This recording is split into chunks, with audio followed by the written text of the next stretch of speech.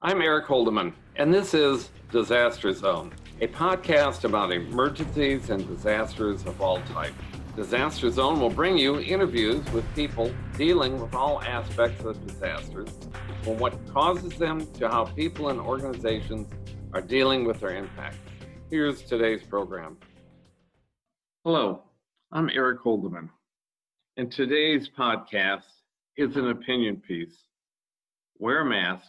Avoid a disaster. My personal specialty is emergency management and dealing with disasters. The current nonsensical debate on the wearing of protective face coverings, aka face masks, illustrates many disaster principles that, when not followed, leads to calamity. The first duty of an emergency manager is to detect hazards and, when appropriate, issue a warning to the general population. The problem with the coronavirus is that back in January and February of this year, experts were dealing with an entirely new virus, and its characteristics were not well known or understood. Early in the response, the wearing of masks was not considered an appropriate measure for everyday citizens to take to protect themselves. This has become a divisive information point for some people who are looking for reasons to not follow the current advice to wear a mask. When that guidance flip-flopped to encouraging the wearing of a mask, I knew there would be trouble ahead. Mixed messages always spell doom for public warnings.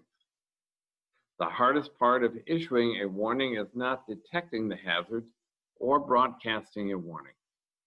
Instead, the final step in the warning sequence is getting people to heed the warning and to take the action being advised. Tornadoes, seek shelter. Flooding, don't drive in flooded areas. This pandemic, everyone wear a mask. The real problem today with the need for everyone to wear masks is that the mixed messages continue. In some political circles, it has become a badge of pride to not wear a mask. Imagine a dam breaks and one government official is telling people to evacuate, and another government person is telling people to stay where they are. I think about another protective measure, such as mandating the wearing of a motorcycle helmet. In that case, the laws of states differ.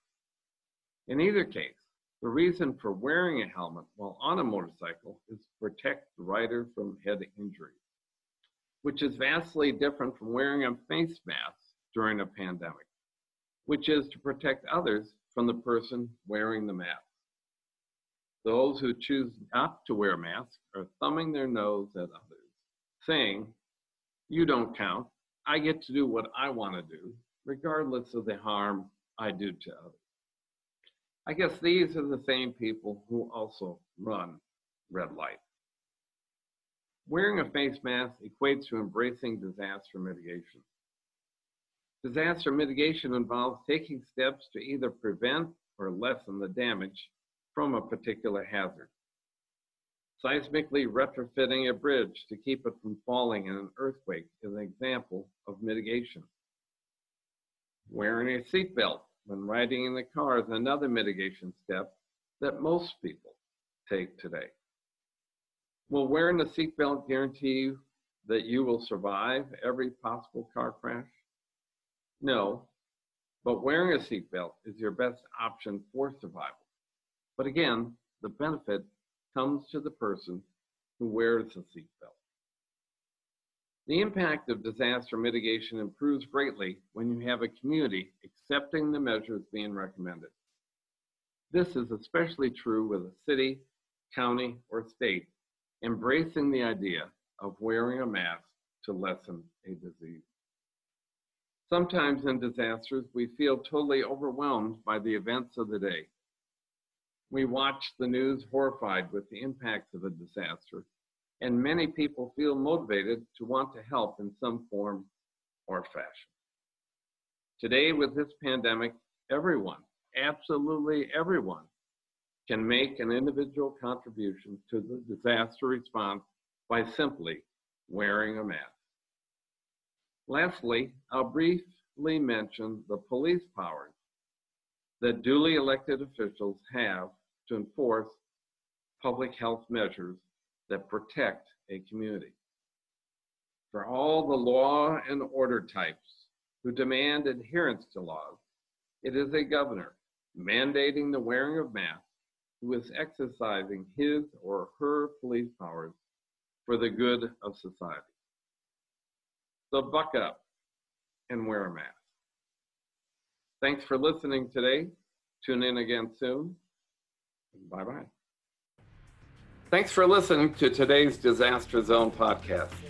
Tune in again soon for more information on all aspects of disasters and what people and organizations are doing about them. You can also check out the Disaster Zone blog at www.disaster-zone.com.